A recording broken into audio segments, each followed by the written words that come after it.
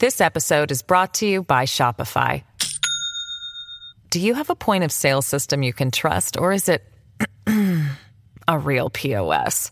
You need Shopify for retail. From accepting payments to managing inventory, Shopify POS has everything you need to sell in person. Go to shopify.com/system, all lowercase, to take your retail business to the next level today. That's shopify.com/system.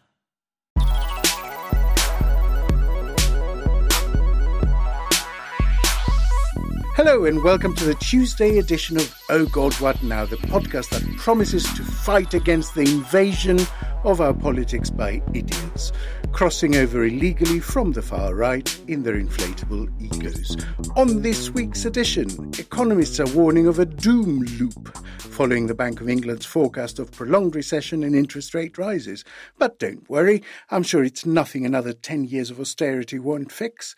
Plus, Suella Braverman takes a Chinook helicopter to the Manston Detention Centre to survey from a suitable height migrants being treated appallingly on her instructions. And the curse of the reality show claims another MP. Matt Hancock is heading to the jungle for the latest series of I'm the subject of a public inquiry, get me out of here. Can he atone for thousands of care home deaths by sleeping in a hammock for a couple of weeks? Who's to say? Let's meet our esteemed panel. First up, Tom Peck is the sketch writer at The Independent. Hi, Tom. Hiya, how you doing? At PMQs last week, Rishi Sunak raised Jeremy Corbyn several times. In response, a couple of days later, Corbyn suggested that he was living rent-free in Rishi Sunak's head. Is this Tory nostalgia for gentler politics, do you think, Tom, or is Jezza still a useful pressure point? Well, I think that Dominic Cummings and co.'s little focus groups, until such a time that they were still going on, suggested that Jeremy Corbyn's still very unpopular and that trying to portray Starmer as some kind of closet Corbynista might work for them. And Rishi Sunak, not long in the job, hasn't really had time to come up with any better ideas, right? I mean, I don't think it works. That every time they say Corbyn was an IRA sympathiser, Keir Starmer just says, well, I prosecuted IRA terrorists. And whatever they say about Corbyn, Starmer just says, well, I kicked him out of the party. So, I can't sit here with any certainty and say that this attempt to portray Starmer as a closet Corbynista, I mean, Boris Johnson called him a Corbynista in an Islington suit at one point, didn't he? Which is about the most stupid insult I've ever heard in my life. But I can't say with any certainty that the mud won't sort of partially stick. It may do. If you keep this stuff up for long enough, it works. But I think the Tories know that they're completely lost on immigration. They're lost on the economy. They appear to be lost on national security. And currently, it's the best they've got. I don't think it will work, but it's certainly the best that they've got. PMQs last week was really rather striking. I can't remember a Labour opposition hammering the Conservative government like this on the economy, immigration and defence for quite some years now. Marie Leconte writes about politics for The Independent and The New Statesman and many, many books. Hi, Marie. Hello. We're now 11 days into Elon Musk's golden takeover of Twitter. And it's going so well that he's been described as a supply teacher who's lost control of the class.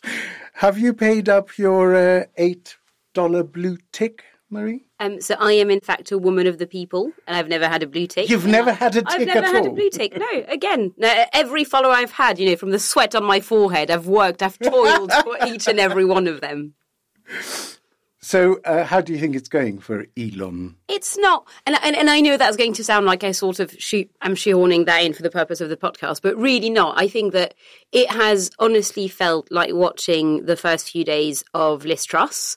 But in that sense, and actually, being uncharacteristically sort of, fair to both Elon Musk and Liz Truss, like, there are problems both with the country of Britain and the website Twitter that do need to be addressed. And I think some of the solutions they're, were proposing and not entirely completely stupid. But the way they're going about it is mental. And the speed with which they're doing it as well is completely fucking bonkers. I love that. Yeah. Elon Musk, the Liz Truss of social media. No, but it's also, and I think perhaps more importantly, obviously with Liz Truss we know how that ended, but it does feel like waking up every day and thinking, okay, this is either going to come crashing down incredibly quickly, as in, by nightfall there will no longer be a Twitter, or somehow nothing really will have changed and we'll still be whinging about this in a year's time, and somehow no in between. Finally, Satbir Singh is the former chief executive of the Joint Council for the Welfare of Immigrants and current managing director at Open Democracy. Welcome back to the show, Satbir. Hello. Open Democracy published a report this week into behind-the-scenes lobbying by housing associations for government not to cap social rents too low.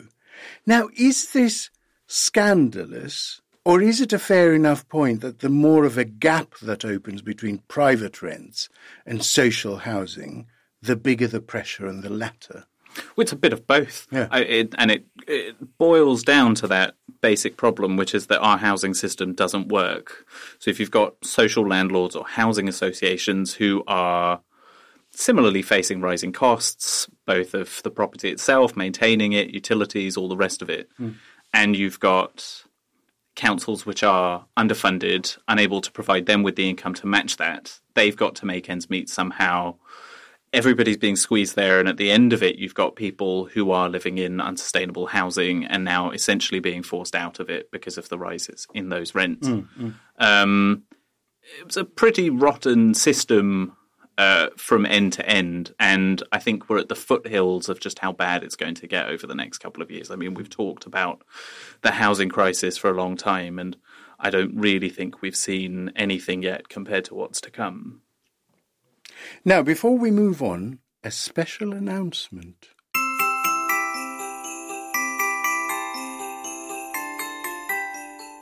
Yes, Virginia, there is an Oh God What Now Christmas live show this year. And for a change, we're playing a cosier, more intimate, more Christmassy venue than usual. An Oh God What Now unplugged, if you will, where you will be able to see us all up close and personal, perhaps even touch us. It's happening at the lovely new venue 21 Soho near Tottenham Court Road on Monday, the 12th of December at 7 p.m. So get your Christmas jumper out of mothballs. I'll be there with Roz, Naomi and host Dorian to look back at a scarcely believable year in British politics, trying to remember the name of that strange woman who was in charge in September. And of course, we'll be answering your questions too. Tickets are strictly limited, and Patreon people have already had a head start and discounted rates, so get yours now. There's a link in the show notes, or go to 21-soho.com and find us, appropriately for UK politics at the moment, under the Comedy tab. That's Monday, the 12th of December at 7 p.m. We hope to see you there. First up, on Thursday last week, the Bank of England revealed its latest prognosis for the UK economy, and it wasn't good. Base interest was raised by 75 points to 3%, the biggest single rise since 1989. I had a flock of seagulls haircut then. And the recession that began this summer is now expected to last until 2024, the longest in 100 years. And all because of what Andrew Bailey described as a UK premium after recent instability. Whatever could he be referring to? Having pushed back their autumn statement, a highly movable feast of late, to the 17th of November, Rishi Sunak and Jeremy Hunt would love to be squirreled away in Downing Street figuring out what's left to cut, but a U-turn, another one, has taken Sunak to Egypt for COP27. Marie, Sunak and Hunt are warning of difficult decisions, which is code for cuts, right? Yet with Hunt at the helm, it seems unthinkable the NHS budget would shrink significantly. The triple lock is a manifesto pledge. One Nation Tories are insisting on operating benefits in line with inflation. Red Wall MPs are immovable on levelling up, and Ben Wallace will walk out if defence is cut. That's a lot of big-ticket items out of the reckoning. Is Sunak completely boxed in? What will he cut?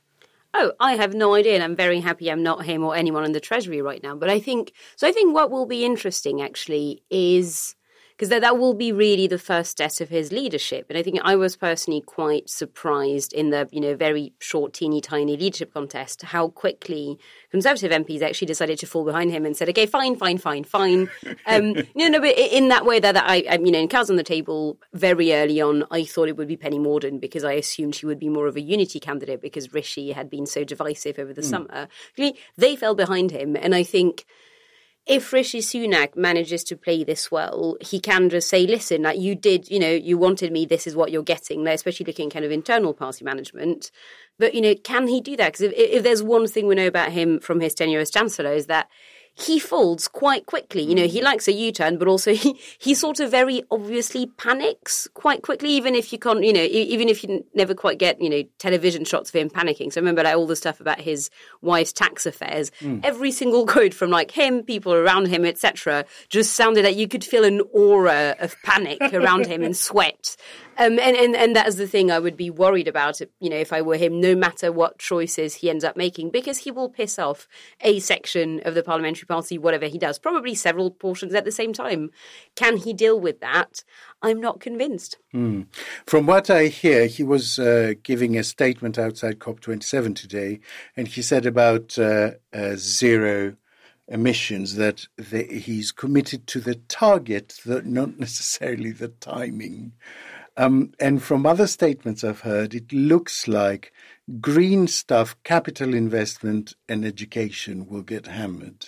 Well, for one thing, that's great. Because I think, if anything, teachers have too much money, schools have too much. If there's one thing reading the papers over the past few years, really, is I think the education sector is just swimming in cash, which is just, But there's a pattern there, isn't there? That it's like, this is future stuff. Don't spend money on future stuff. It's so counterintuitive and countercyclical because that's exactly what you're supposed to be spending money on. That's exactly what you're supposed to be borrowing to spend on at the bottom of the economic cycle. But they will... Yeah, the planet's they will not do that. Guys. Yeah.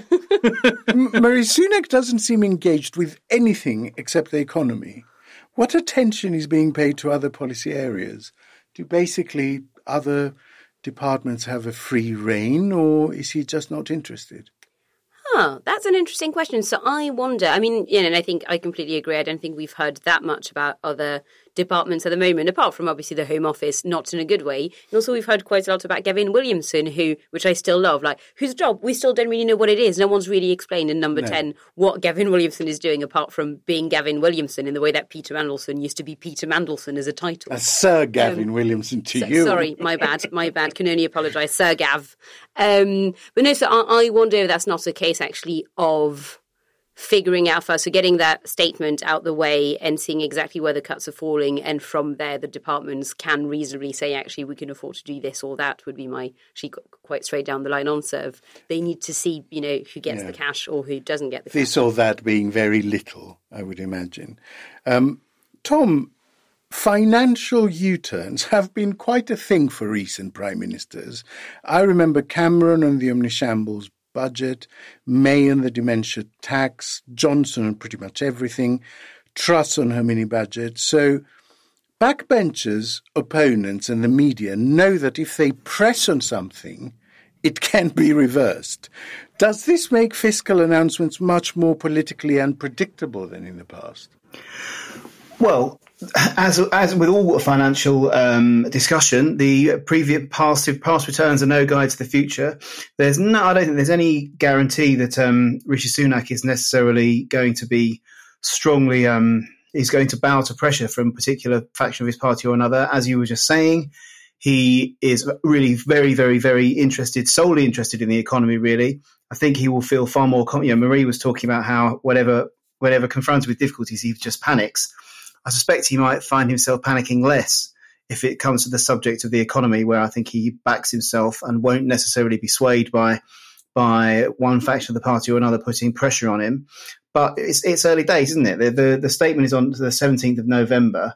I do not think there will be many. It will take a while. Obviously, Rishi Sunak has put his cabinet together, trying to reassemble the Tory party in the way that you reassemble a mug that you've dropped, and then sort of pretend that it's all fine when it's not, when it can just be broken again very quickly. But I feel that on the economy, given time, I do not think he will necessarily be pushed around by the Conservative Party to do one thing or another. I think he will back himself, and I think he probably realises that the country, rightly or wrongly, have some confidence in his economic judgment.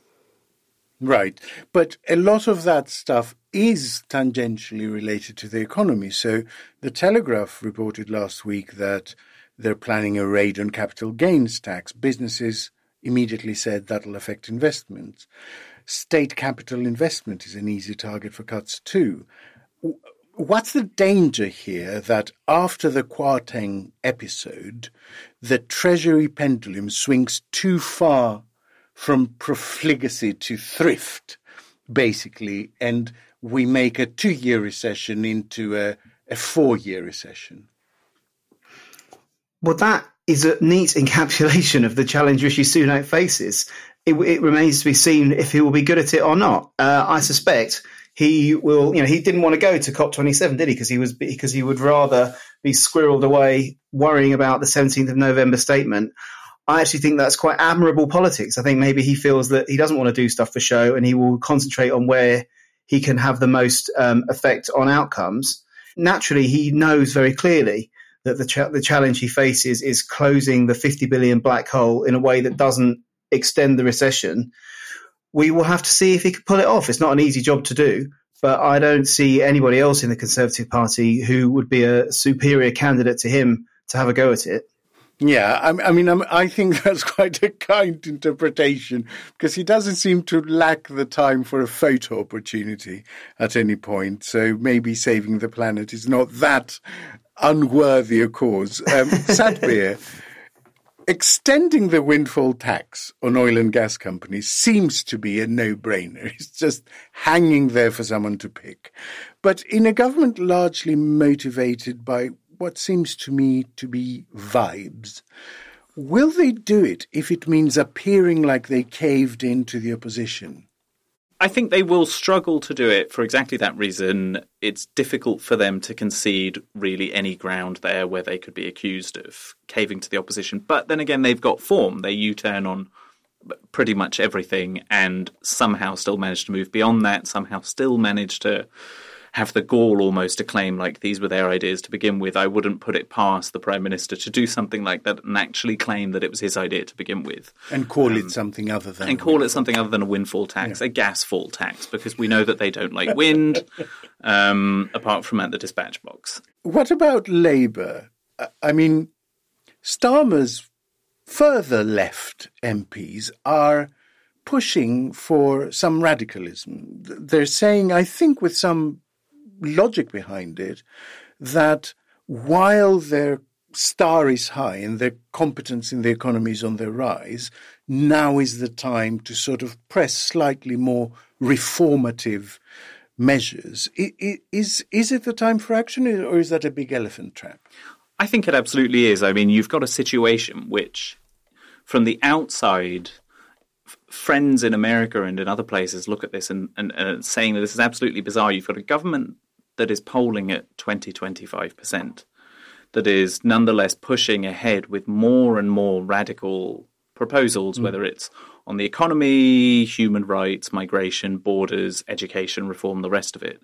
And you've got, what calls itself a government in waiting that's polling at between 40 and 55%, and by all accounts looks set to win at the next election, barring some huge upset between now and then. The question seems to be, will they be a plurality, a majority, or a landslide?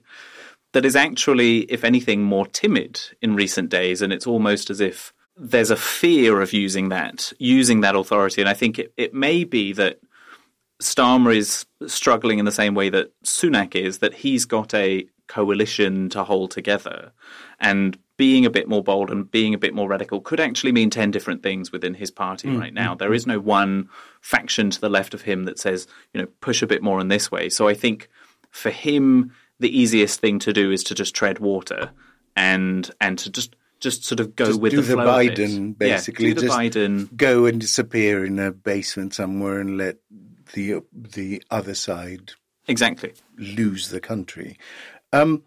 Marie, Boris Johnson showed up at COP27 today, anointing himself the ghost of COP past, and pledging to be Sunak's conscience. I mean, can you think of a worse person to be anyone's conscience?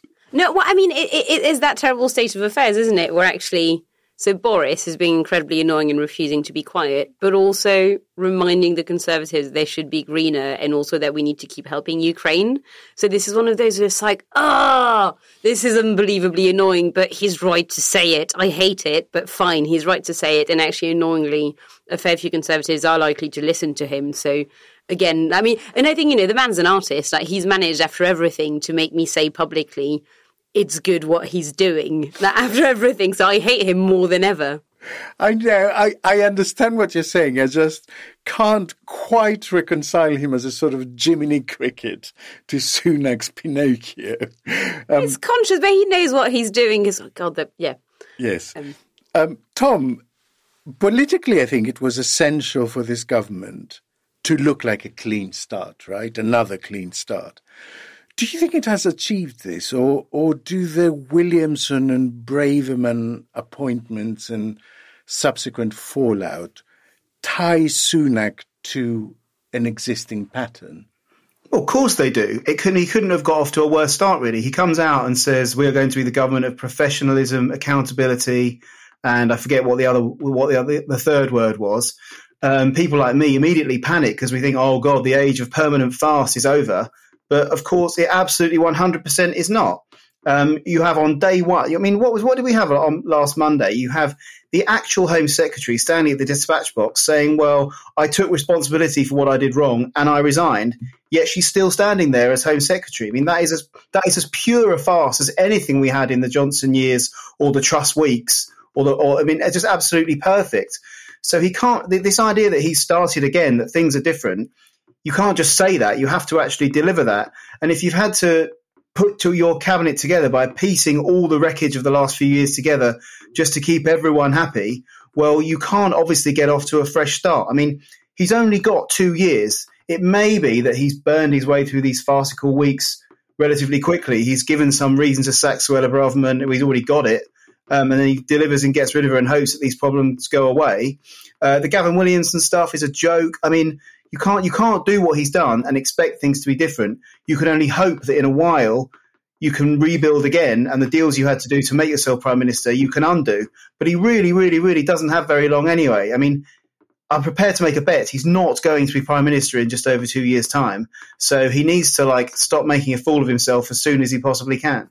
Good leaders need a narrative to carry people with them.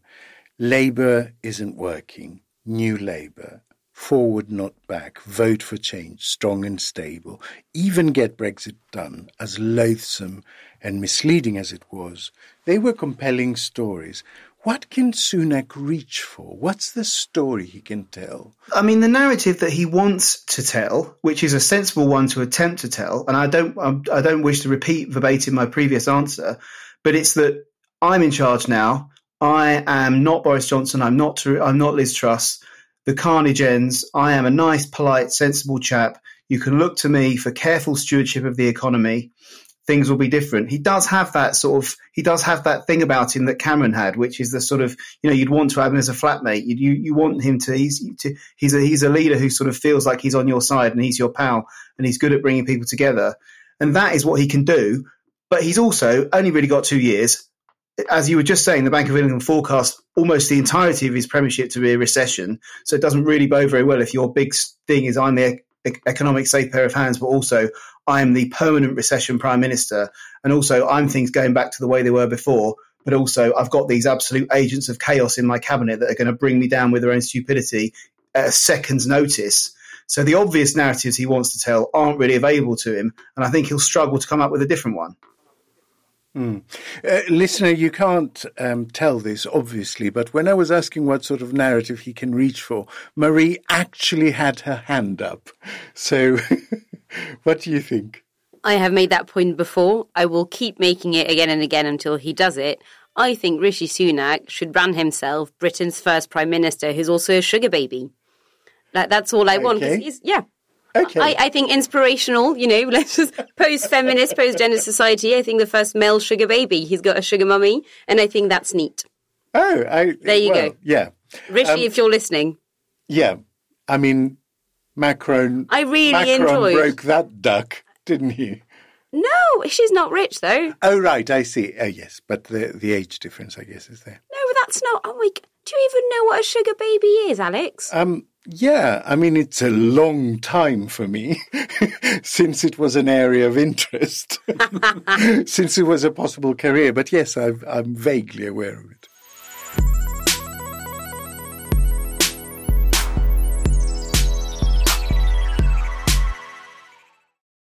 This episode is brought to you by Shopify. Do you have a point of sale system you can trust, or is it a real POS? You need Shopify for retail. From accepting payments to managing inventory, Shopify POS has everything you need to sell in person. Go to shopify.com/system, all lowercase, to take your retail business to the next level today. That's shopify.com/system. Next, Suella Braverman is treating the current migrant crisis on the South Coast like her own personal version of Top Gun. The Home Secretary took a Chinook helicopter 30 miles to the Manston Detention Centre last week, a continuation on the theme of warfare against small boats arriving across the Channel. 24 hours after the firebombing of a Dover immigration centre, Braverman described the crisis as an invasion and a scourge. So determined was she to return numbers at Manston to a more acceptable level that she ended up dumping 2 busloads of asylum seekers in the middle of Victoria Coach Station with nowhere to go by mistake.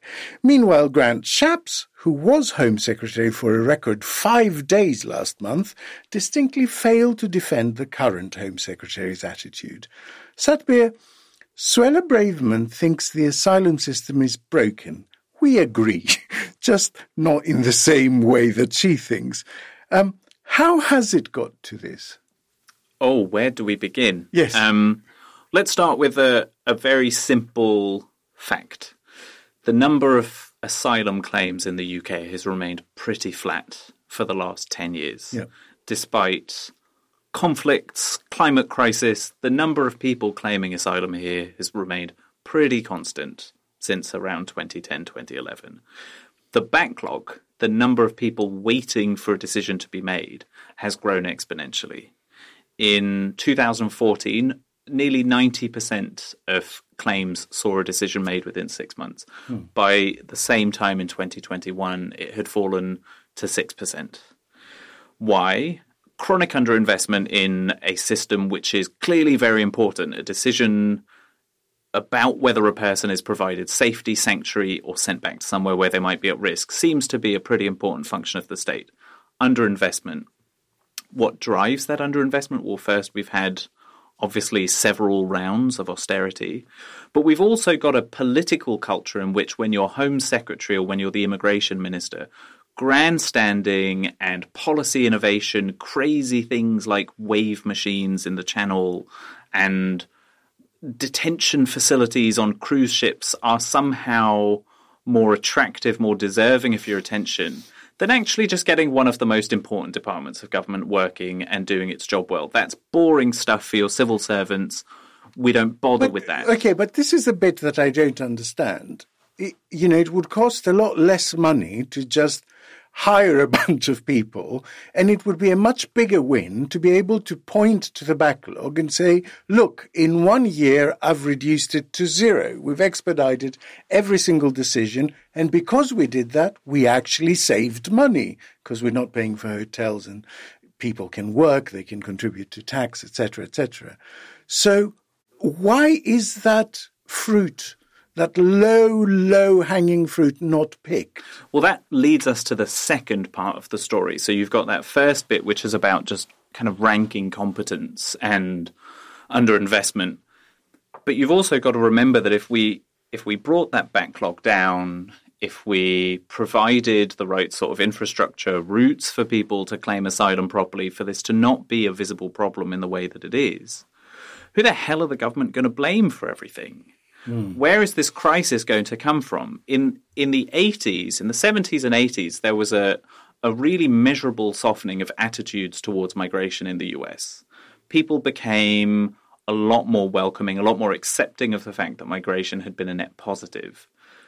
That coincided with the beginning of a quite deliberate strategy among Republican strategists and politicians to draw everybody's attention to the border, to the southern border, point at people walking across the Rio Grande. It's evocative, it's emotive. Actually, I think it was with you, Marie, a few years ago. I remember talking to you about a piece that you were writing about the fall in salience of immigration. Oh, yes, I remember that. Brexit.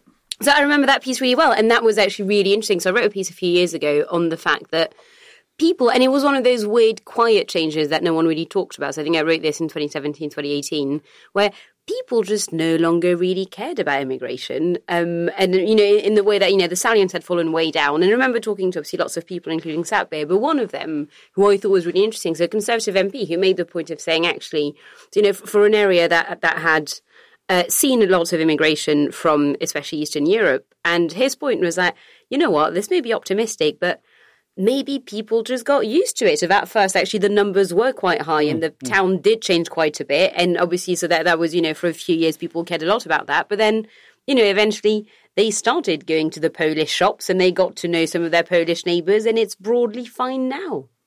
So the question for people who thrive and whose politics thrives on that animosity at that point, 2017-18, is how the hell do we get people scared about this again? And I remember I used to do periodically breakfast radio interviews with BBC Radio Kent, and there was a producer who'd call me and say, we need somebody to come on to balance this story out. And it would always be the local MP. It was, you know, the Elphics. I can't remember who the first one was, but then Charlie. there was the second one. Charlie, Natalie, and now Natalie Elphick. And it was a story that began in regional and local news and gradually became this attractive proposition for Home Secretaries that culminated in Sajid Javid a few years ago flying back from his holiday to apparently single-handedly turn back the tide. And now we are where we are today, where the rhetoric has ramped up so much. You've got alt-right, far-right groups which mobilise on the ground and online against what they call an invasion. And then you've got a Home Secretary who stands at the dispatch box and this sort of pound shop fascist the day after a terrorist attack on a centre in which there are vulnerable children and families says this is an invasion. I'm not shocked, but if I was to take a step back and say 5 years ago, would I have expected us to be here today? I would have said no. I'm afraid it's all terrifying. too familiar to me because I've kind of lived through the Golden Dawn sort of early 2010s trend in Greece where they were doing pretty much the same thing. And I only hope that it resolves itself as well as that did because they basically hit a ceiling and then dropped off. Marie, has Braverman actually been a very effective lightning rod, shielding Sunak and his bevy of incompetent and nasty ministers from criticism? Yes, I think it's actually, there's an argument here in which you could say that actually Suella Braverman is quite good there because they need a nutter at the Home Office anyway, but also she's clearly incompetent enough and has clearly made enough mistakes that she is entirely expendable, you know. So I think if she does need to get sacked eventually, that will happen, and I think... So they could use her as a flak jacket for as long as they need and then just displace... Basically, and you know, and I think a number of people noticed the fact that Robert Jenrick, who is a close ally and friend of Rishi Sunak, was put in as a Minister of State just below her. And I have no idea, you know, if that will happen or not, but the thinking does seem to be that when she has to go, you know, they can maybe just elevate him quite smoothly, safe in the knowledge that she will probably not stay in that job for very long. Is there a bitter truth that actually the Braverman narrative of an invasion by Albanian criminals has been very successful? And much of it has been fed by our collective progressive outrage.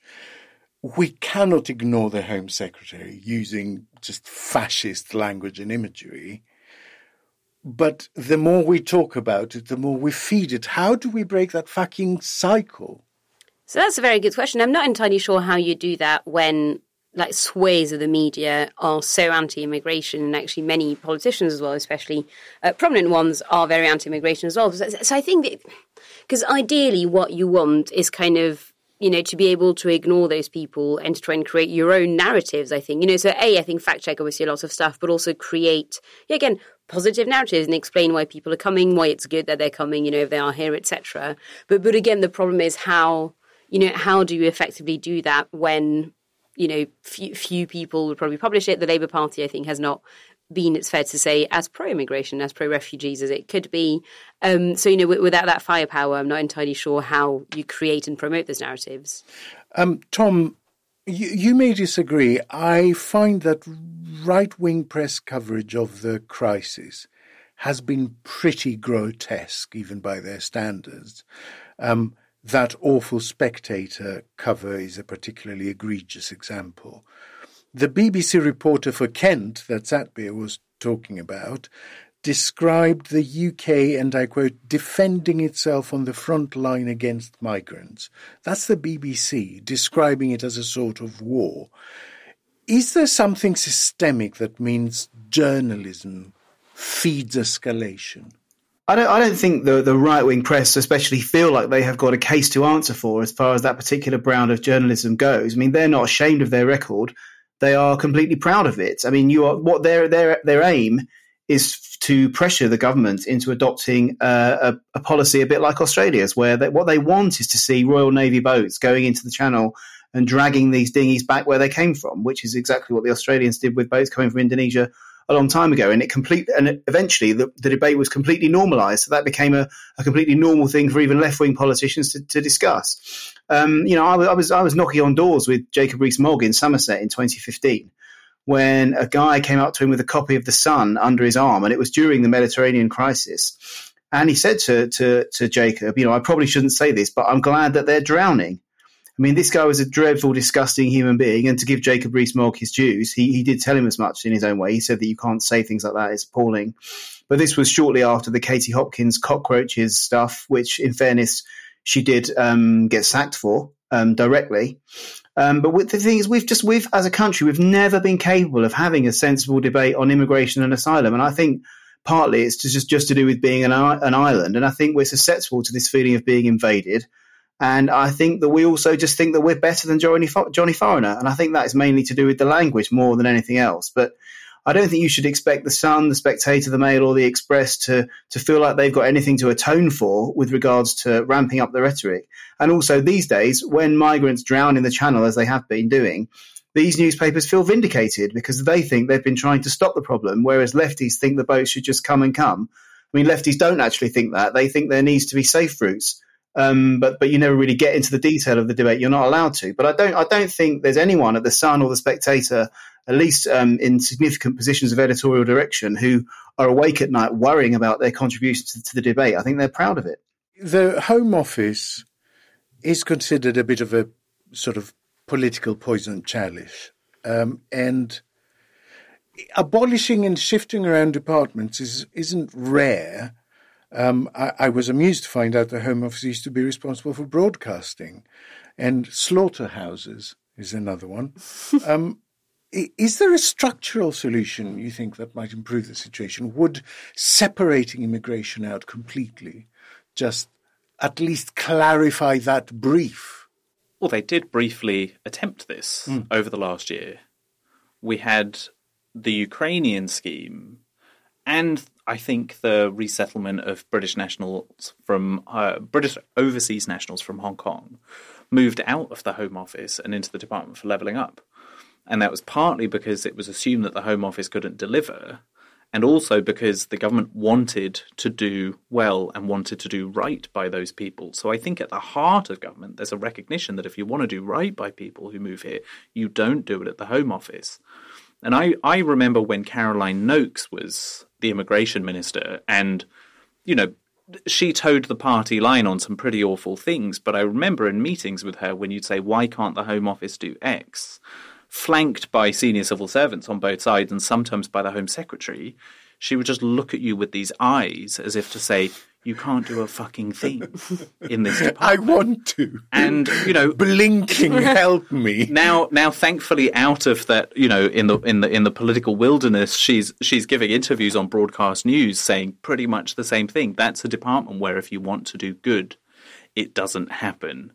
by ramping up hysteria in this, is there a risk for the Conservative Party that unless they can show concrete progress, they are sowing a harvest that someone like Farage or Tice or Fox, either with an existing far-right outfit or a new one, can simply come along and harvest? I am kind of amazed they haven't done that already, to be honest.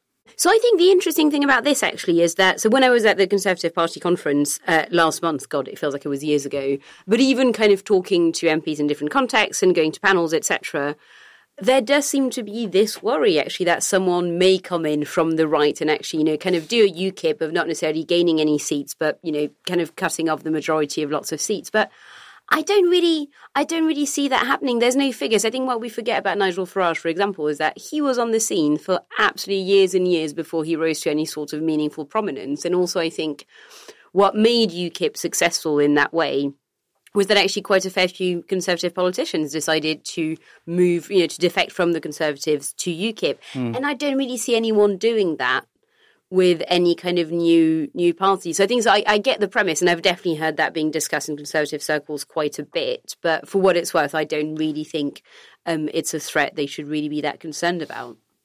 Tom, if Sunak is eventually forced to replace Braverman, will he go for someone less inflammatory like Jenrick or Tugendhat, or shift even more to the right?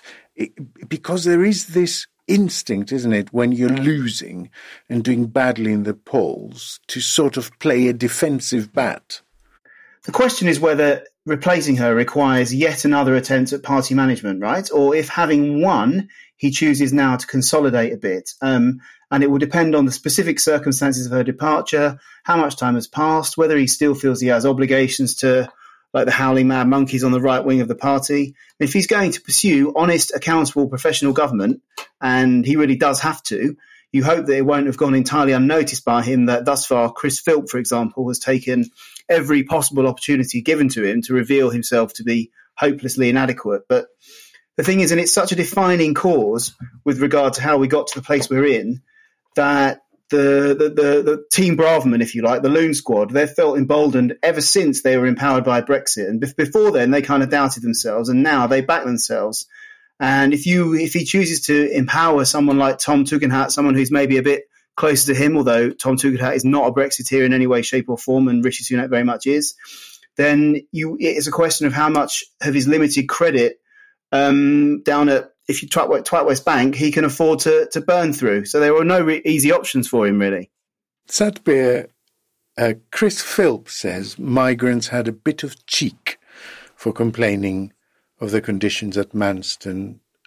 Today, Monday, Jenrick said that, yes, we have to treat asylum applicants with decency, but we have also got to make it a disincentive for them to get. I am struggling to reconcile how one can justify morally a policy in which you accept these are made up in large part of people fleeing war and torture and persecution, and at the same time saying, well, we can't treat them too decently because then more might come. I mean, Chris Philp has got a cheek to talk about anything, really. Yeah. There's a sickness in that language that underlies so much of our politics as well. It's this idea that what we give as a society or as a state to people who need should be just enough. And that the system must exist to make sure you only get just enough and the bare minimum. The entire system is built around the assumption that everybody is gaming it. And then when we allow people, I mean, we're not even talking about allowing people because we're interning them in these facilities. Yeah. And we're saying, we'll put a roof over your head, but don't ask for more than that. They're in a facility where they are getting disease, where they've got no access to medical care, where they've got no access to nutritious food, where there are children that can't go outside and play. And this is the 6th richest country in the world. Chris Philp, a man who's done more damage to the economy in his brief stint at the Treasury than a handful of people who are just trying to seek a better life, whether that's from war or from poverty, because I don't think that distinction necessarily justifies the escalation in mistreatment that, Sure. Politicians think it does. It's become so normalized to talk like that you really have to take a step back and say, you ghastly people, how are you in government and how are you allowed to get away with treating people like this? I'd feel physically sick listening to things like that being said by ministers. And, my grandparents would say that the best curse to offer them is, may you live forever. May you one day realize how truly horrid you are, and may you have to sit with that for the rest of time. That's harsh. How old were you when they were telling you that? Fucking hell. Finally, Matt Hancock, the mini bounty bar of the Celebrations box that is our cabinet, announced last week he'd be joining the cast of this year's I'm a Celebrity, Get Me Out of Here. The jungle is a common place to resuscitate your career. Peter Andre shot back to stardom after appearing on it, and host Ant McPartlin returned to the show after a conviction for drink driving. But what if you're a former bungling health secretary who resigned in disgrace following the country's least sexy sex scandal? Not so sure. Tom, Hancock says he's going on the show because he wants to help communicate important issues to the public, like his dyslexia campaign. Do any such campaigns ever penetrate public consciousness through an entertainment format? Can you remember any politician on any of these shows pushing an actual policy?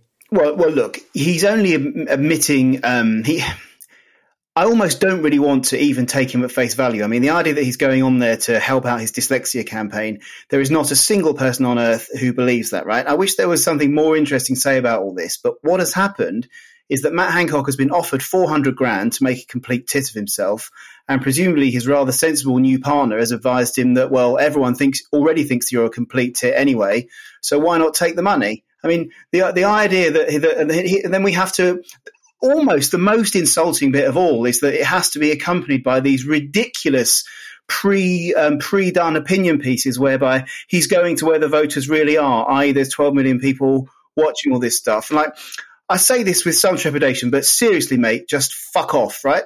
If it's a question of whether or not he now looks out of touch, I would say no. There is not a single person in the country that doesn't understand that if someone offers you $400,000 for a 3-week holiday with a load of celebrities, that yes, you take it.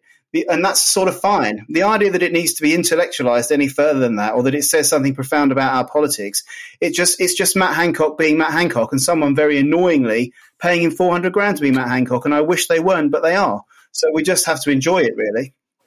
Does some of this publicity work for this kind of soon-to-be has-been politician, as it were? George Galloway still has 500,000 followers, even if he's labelled Russian state-affiliated media by Twitter.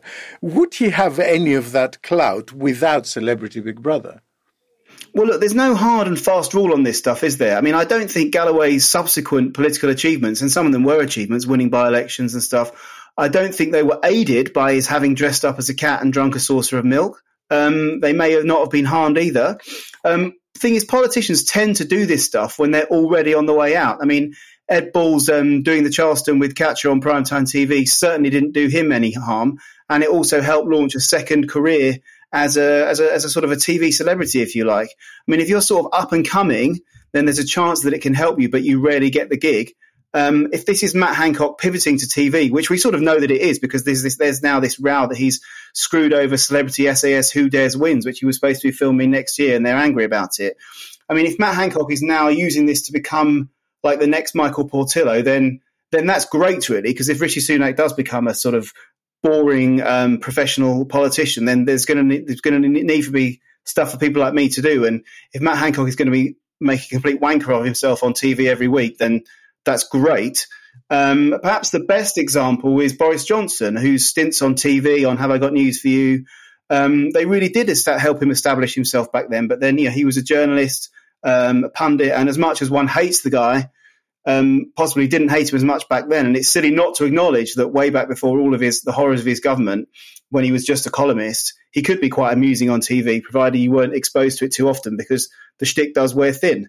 So it can help you if you're a telegenic person, but Matt Hancock isn't. Yes, I think that's what it boils down to. If you are convinced you're going to come across well, as I think Johnson and Ed Balls must have been, then you go for it.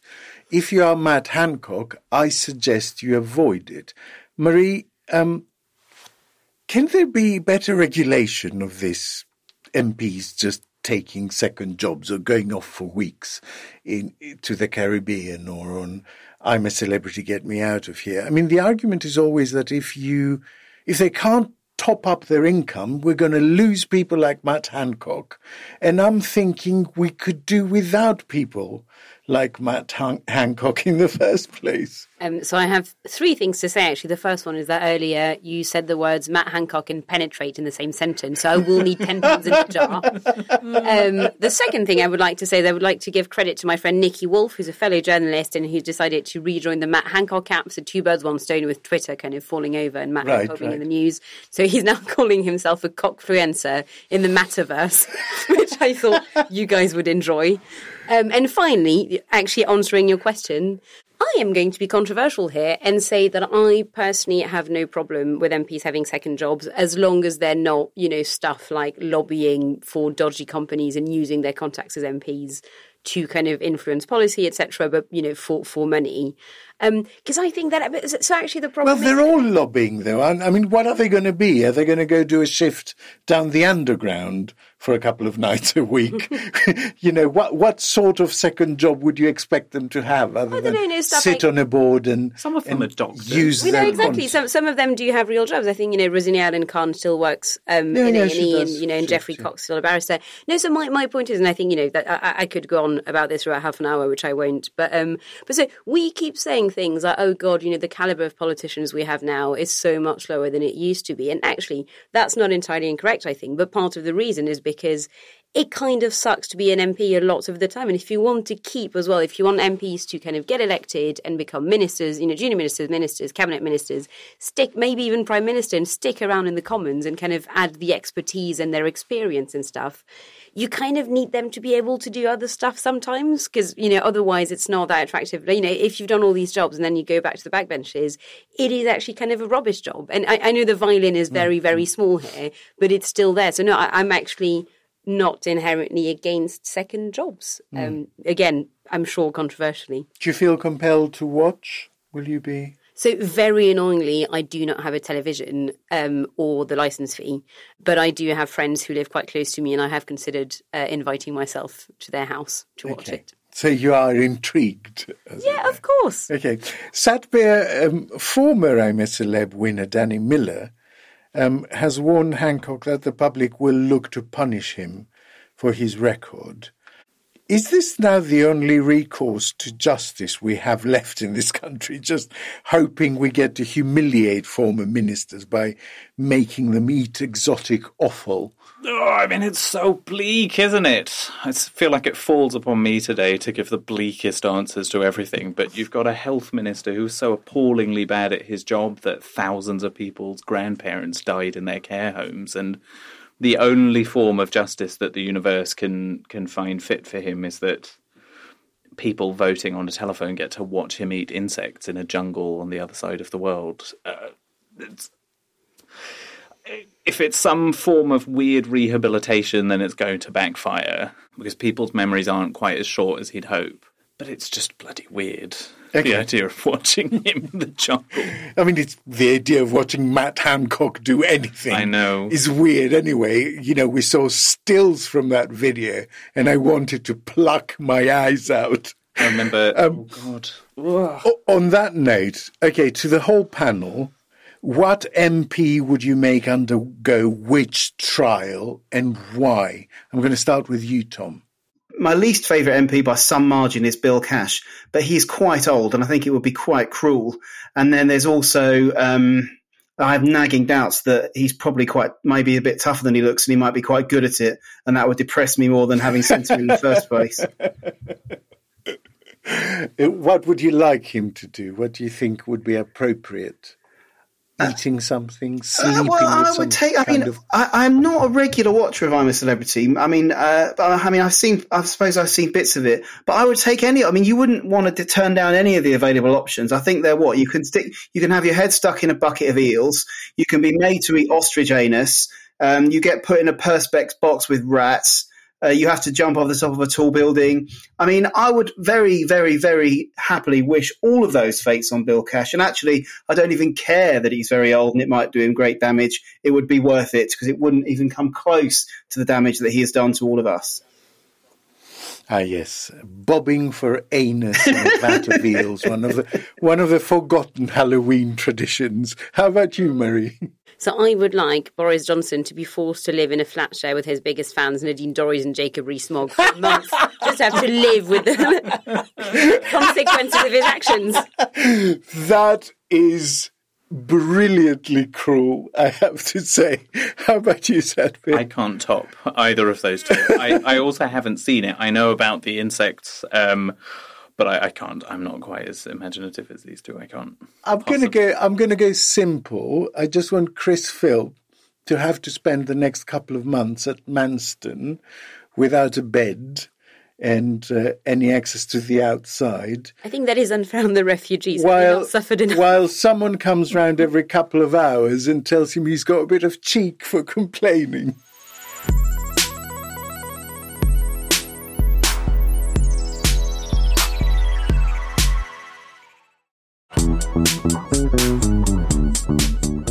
Okay, before we go, it's time for our panellists to tell us their escape routes. When we're not glued to PMQs or Beth Rigby or I'm a Celebrity, Get Me Out of Here, what occupies our increasingly dark evenings away from the world of politics? Sadhbir?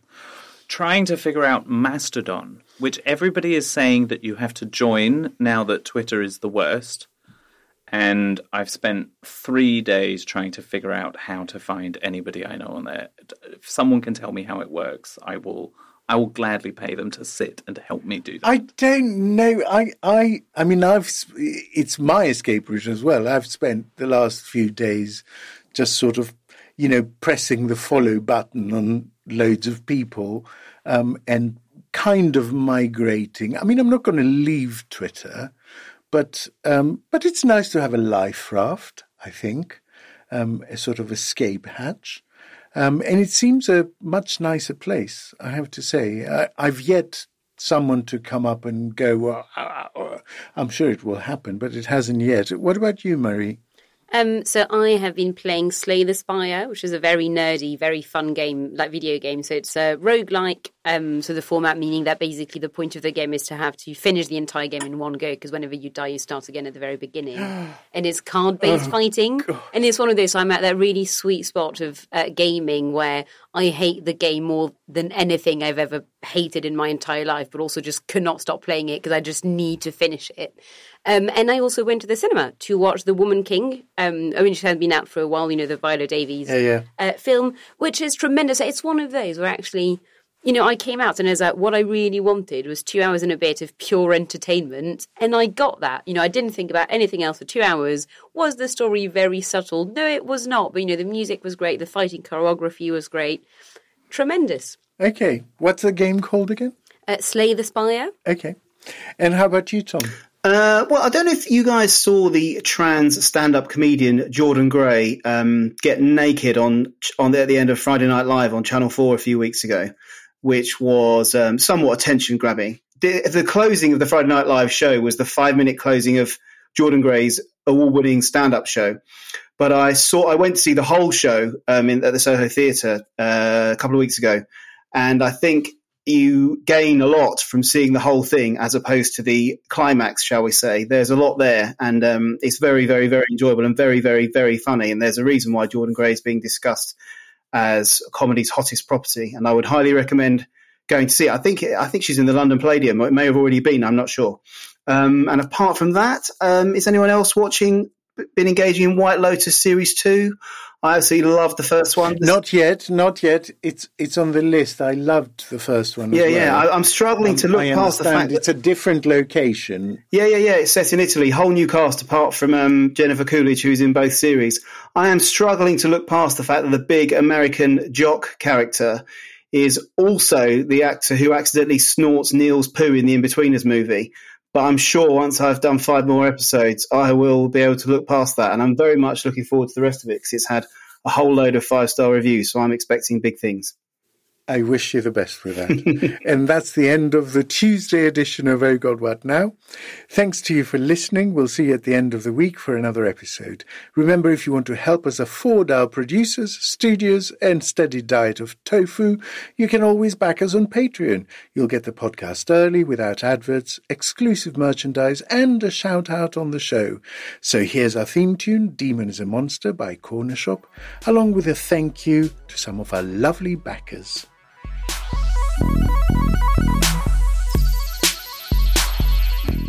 Big shout out from me to Joanne Catt, Thomas Bailey, Michael McCluskey, KG91, Sean Thornton, Rory Hipkin, C.V. Munner, and Michael Smith.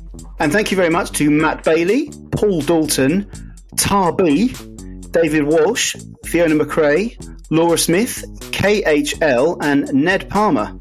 And finally, many thanks from me to the very generous Ruth Kroll, Kay Woodruff, JC, surely not, more likely to be Jesus than Jeremy, Tim Sears, John Lockhart, Michael Edmonston, Luke Bennett, and Clinton Hefford. We'll see you on Friday. Oh, God, What Now? Was presented by Alexandre with Maria LeConte and Tom Peck. The group editor was Andrew Harrison. The lead producer was Jacob Jarvis, and production was by Kasia Tomaszewicz, Jet Gerbertson, and me, Alex Rees. Art direction by Mark Taylor. Oh God, What Now? Is a Podmasters production.